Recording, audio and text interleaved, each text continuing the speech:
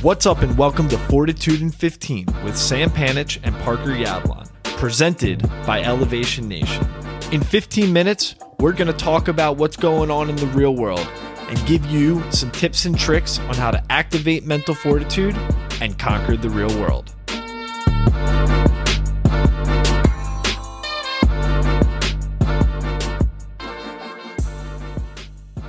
What's going on, Sam Panich? Hey, Parker. Happy Fortitude in 15 to you, brother. I feel like you say that every week. What if it was like Unhappy sad Fortitude in 15 to you. Yeah. Miserable Fortitude in 15. Top of the morning to you. But it's not. It's not a miserable or unhappy Fortitude in 15. It is another Fortitude in 15. It is December 16th, 2021, and we are rocking and rolling with Elevation Nation. I'm sure you're really pumped for the holidays. Yeah, this episode's going to be fire. I don't think I just anyone lit a could lighter. see what you did. Nice. Very, Fire. very. So today we're going to talk a little bit about a topic that I feel like we both deal with on a daily basis, being or thinking of ourselves as a chronic overachiever. So I'm going to read something to Elevation Nation now, which was adapted from How to Dial It Back When You're an Overachiever by Dina Smith. She wrote an article about it. Shout out Dina. A little bit more. Dina, yes. She wrote it in the Harvard Business Review, so I'm going to read a little snippet from it for you all. Story time with Parker. Exactly. So I'm going to read it again. The title, Are You a Chronic Overachiever? It's good to be ambitious in your career, but a relentless drive to achieve can lead to burnout. We know that, Sam, right? Hurt your relationships, moves over to your personal life, and create an unhealthy work-life imbalance. So how can you dial back your overachieving instincts? Start with these steps. These are not Sam and my tips. This is Dina Smith's tip. Jesus, Sam. These are Dina Smith's tips, and here's 3 of them.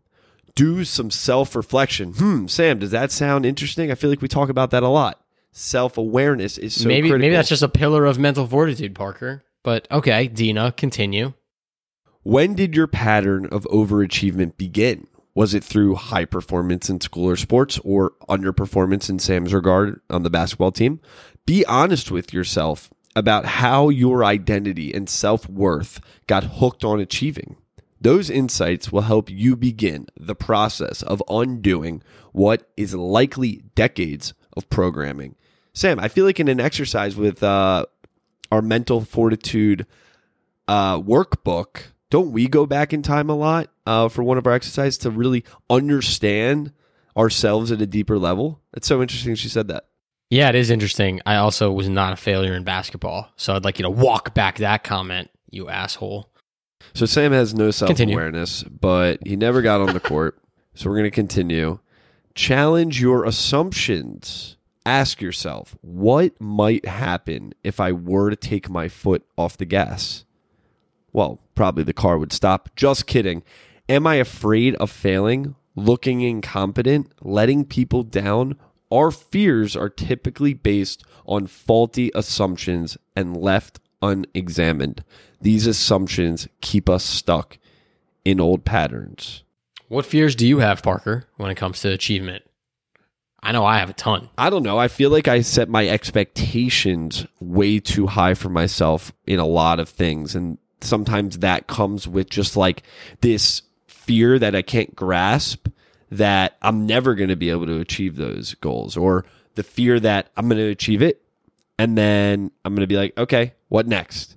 And like, where is the gratification? Like, I feel that pretty often. And I feel like over the last year, I've definitely become more cognizant of that and taking a step back and using that self-awareness aspect to challenge those assumptions of that I have about, you know, my fear of never being able to achieve my expectations. What about you? Yeah, man, I think there's a lot to unpack in what you just said. I think some of those are consistent with me. I feel like there's this unwritten legacy that I need to achieve.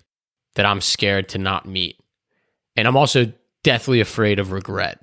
That scares me a lot. Like looking back on my life and being like, damn, if only I continued with the Elevation Nation podcast, or quit the Elevation Nation podcast, or moved to Europe, then what if?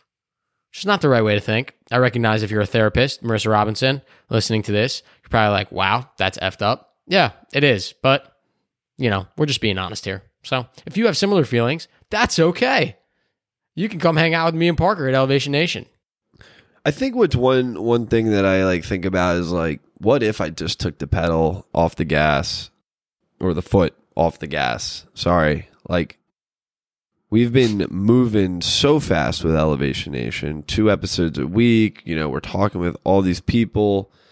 We have our full-time jobs. We're navigating, our personal lives with our girlfriends and our cities, and trying to be financially stable while also enjoying time and making time for family. There's just so much. And I always think, what if I just took a step back and maybe didn't push as hard? Would I be happier?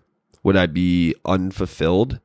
And I think there's that fear that if I did take the pedal off the metal, I wouldn't get that fulfillment as I would have thought I would have gotten.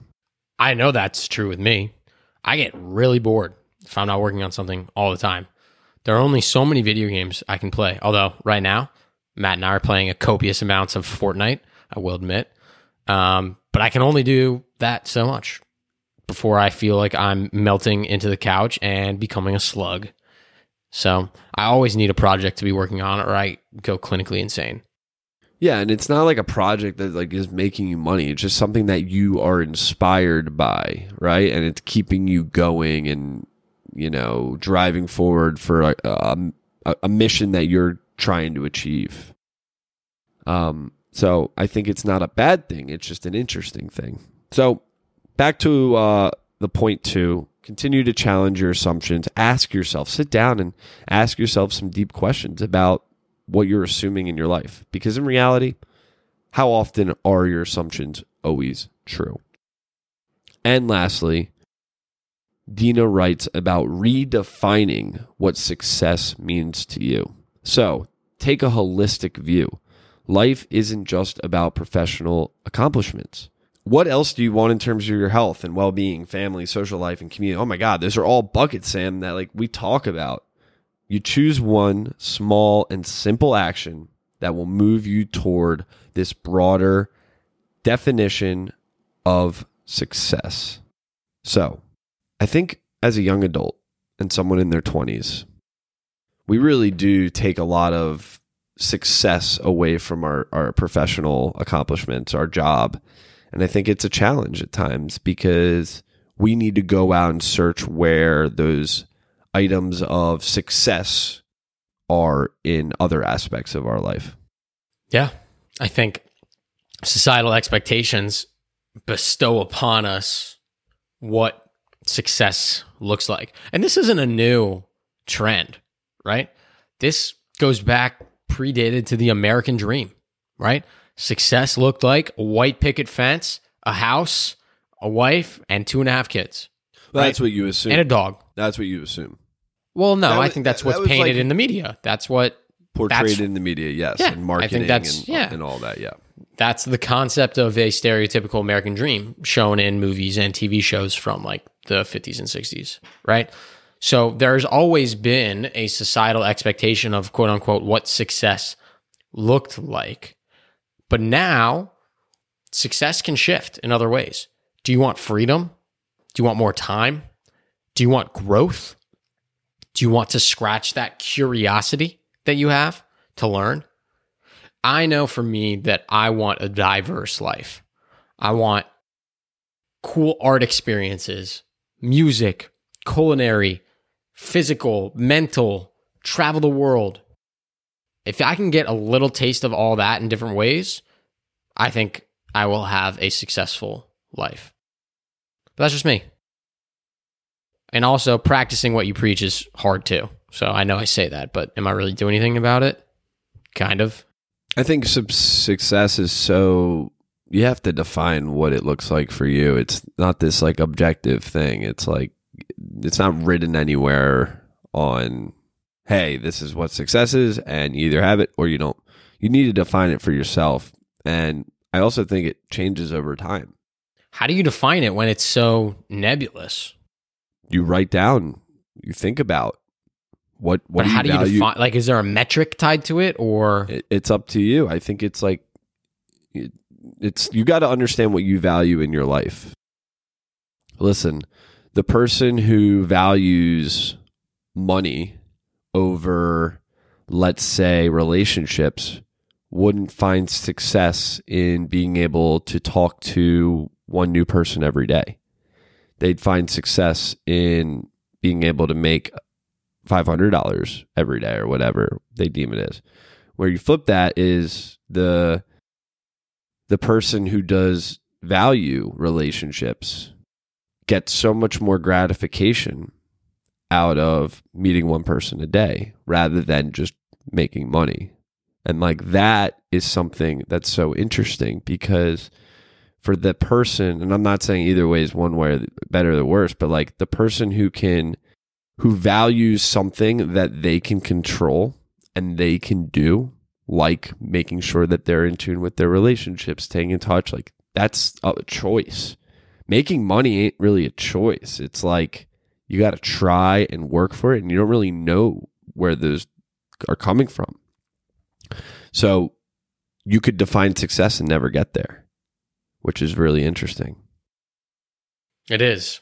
So if you feel as though you are a chronic overachiever, take some time, right? Reflect, think about who you are, think about the values that you want in your life, how to define success, some of those fears that you have that may be motivating you inherently, and you might not even notice them. And really think, do I want to be a chronic overachiever? Maybe for some people, it's not a bad thing. That makes them feel fulfilled and full and successful inside. So again, sometimes with these articles we read, they're slanted that that's a negative thing.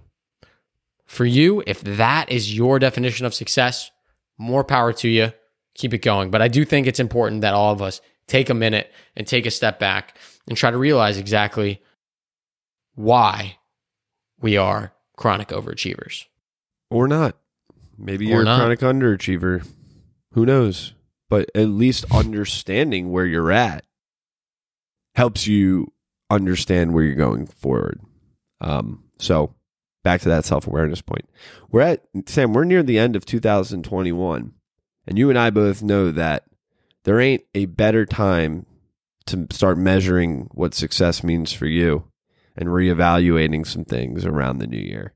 So we'll talk a little bit more about that next week. Check out our episode with Jordan Monahan. He's awesome, doing some incredible things in the real world. His story is amazing. He has transitioned. It's all about transitions, and he has transitioned jobs, transitioned places of studying, life, everything. And he's just an all-around great guy. So we recommend you check that out. But for now, Sammy? Peace, Elevation Nation. Thanks so much for listening to the show. If you aren't already a subscriber, please do subscribe and leave us a review. Follow us on Instagram at ElevationNation_IO and on Twitter at ElevateBeGreat. Check us out on the web at www.elevationnation.io. Special thanks to our producer, Parker Yablon, and our directors of social media and strategy, Alexa Pullman, Daniel Sternberg, Danny Pullman, and Maddie Schloss. Until next week, Elevation Nation.